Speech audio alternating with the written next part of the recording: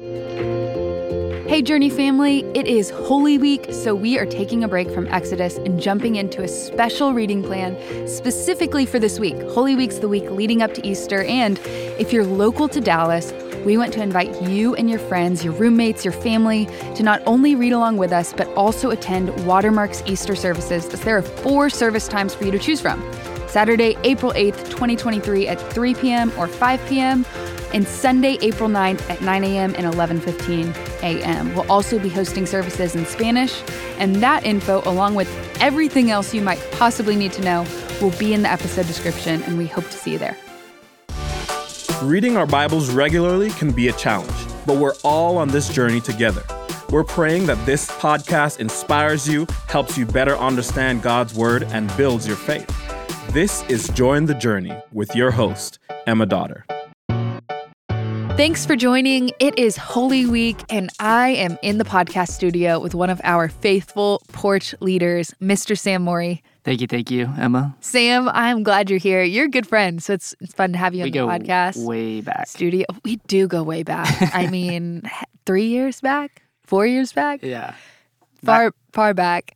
Sam right now is wearing a sweatshirt that says, "Hug your bros." Is that, just a passion point of yours? Take care of your people? Yeah, I'm a hugger. And so going through COVID was tough because it presented that awkward tension of... Do I just do the elbow? Do we elbow? Do we, just wave? Or just nothing? Yeah, it's good. Okay, Sam, for those who don't know you, tell us a little bit about how you came to know the Lord, and then fast forward, what's God been doing in your life lately? Yeah. Well, first, thanks for having me. Totally. And as far as... just coming to know the Lord, growing up, knew who Jesus was, or at least heard about who he was. Throughout high school, was introduced to pornography. My parents went through a divorce with alcohol being involved. And so going into college was in a place where I really didn't know who I was and was just trying to find satisfaction in things of the world. And so it led to just lots of selfish decisions, partying, just looking for approval. And I got to a place of just depression and despair. And I was like, you know what? This is not it. Like there's got to be something more. And so was reminded of, okay, that Jesus person, maybe there is something there. Fast forward about a year or two, I graduate college. I found myself going to the porch and hearing about this ministry called Regeneration on Monday nights, and just jumped headfirst into that, got into community, and really just encountered Jesus in a powerful way, in a way that truly changed my life, to where I realized I didn't have to fight for anybody's approval, that I was truly loved just for who I was. So cool. And what are you up to these days? These days, I am going on my 5th year at serving at the porch. Yeah, and it has been such a fun time, truly a privilege just to week after week go and just meet just random people and just meet them where they're at and share my story and just tell them, hey guys, you don't have to have it all together. This is where I've been and this is where I'm at now. And you recently survived a major car wreck. Can I bring it up? Is that okay? Yeah, of course. Almost exactly a year ago, was driving home from a Stars game, and I actually don't remember any of it. From my point of view, I was at the Stars game, and then the next thing I know, I'm waking up in the ER, and it's crazy. 3 a.m., and I was like, what happened? And they're like, you're in a really bad car accident. You're going to have face surgery.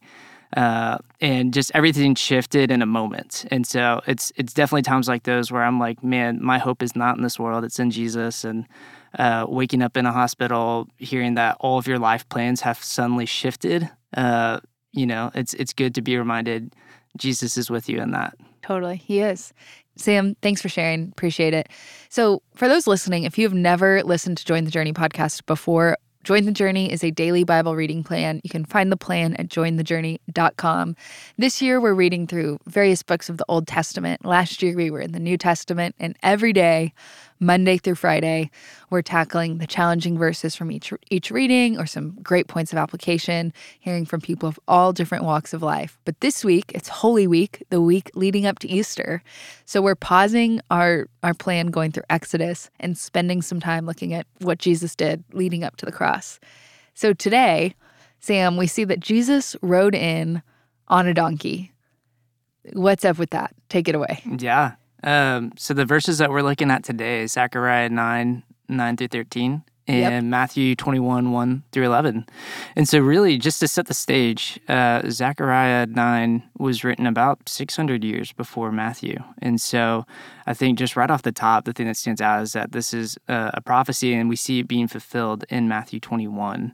Specifically in verse 9, it says, "Behold, your king is coming to you. Righteous and having salvation is he, humble and mounted on a donkey, on a colt, the foal of a donkey." And then we see the direct response to that in Matthew 21. "Go into the village in front of you, and immediately you'll find a donkey tied and a colt with her. Untie them and bring them to me." And so it's, one, just important to recognize the prophecy there. But then even more so with the donkey itself, there's a couple main things that I would love to just draw out of that. Yeah. Hit us with them. One is just the approachability of it. I think immediately when we hear donkey, the natural response is like, okay, well, what about a horse? Yeah. Why did it have to be a donkey? Yeah. And so just thinking on that, a donkey is a lot shorter. Just think about the stature of a donkey. It's a lot shorter. Totally. And it's more inviting. Like if I see a person strutting around on a horse versus a donkey, it's like, oh, I feel like I can actually go approach the person on a donkey. Yeah, they're not as high above you. Yeah, like literally. And so I think just that, along with the fact that donkeys were often used in agriculture and trade. Sure. And they weren't cheap. No. And so just right off the top, there's an approachability to this of Jesus is there, eye level with the people. And that's just an immediate reminder that, hey, when Jesus came, he didn't come to sit above anybody, but with everybody. The next thing that I would draw out is just the element of peace. And so back in the biblical times, horses, going back to horse versus donkey. The age-old debate. Yeah. Horses were often, or really primarily used in war type scenarios. And so if you saw a king riding around the city on a horse, that you could infer that he was going out to war. Contrast to that, if you saw a king riding on a donkey, that would symbolize that he comes in peace. And so if he's going to visit another city, that was immediately, okay, he comes in peace, he's here, he's a friendly. And so Jesus arriving to Jerusalem on a donkey is really symbolic of just the fact that he's come to answer this prophecy, to bring about peace, maybe not immediately in a physical sense, but very much so in a spiritual sense. Sure. To jump back up to Zechariah, if you look at some of the verbiage up there, it's saying the things of cutting off the chariot and cutting off war horses, breaking the battle bow, and he shall speak peace to the nations from sea to sea. And so again, him coming is just really symbolic of the peace that he brings. In Matthew 27, just a few chapters later, Jesus is crucified, and then in Matthew 28, he's resurrected.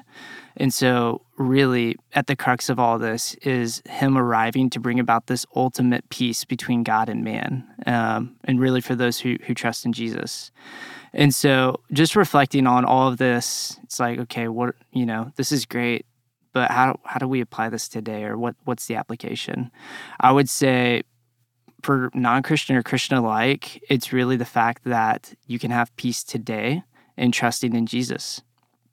And so if you're not a Christian, just exploring who is Jesus and putting your faith in him. For the Christian, it's to continue to trust in him and to realize that, yes, there will be an ultimate peace in heaven one day and when he comes for the second time. But today we can also live in peace. A verse that I would leave us with is John 14:27. "Peace I leave with you, my peace I give to you. Not as the world gives do I give to you. Let not your hearts be troubled, neither let them be afraid." And so that's just the continual reminder that he has come and that he has brought peace, and we can have that today. So good, Sam. I love it. I think we're about out of time. We are. I'm getting a thumbs up.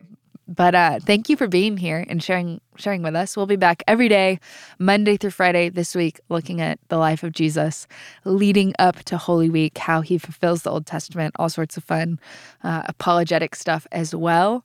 Before we close, we are running a social media contest. You can find all of the details for that in the description below.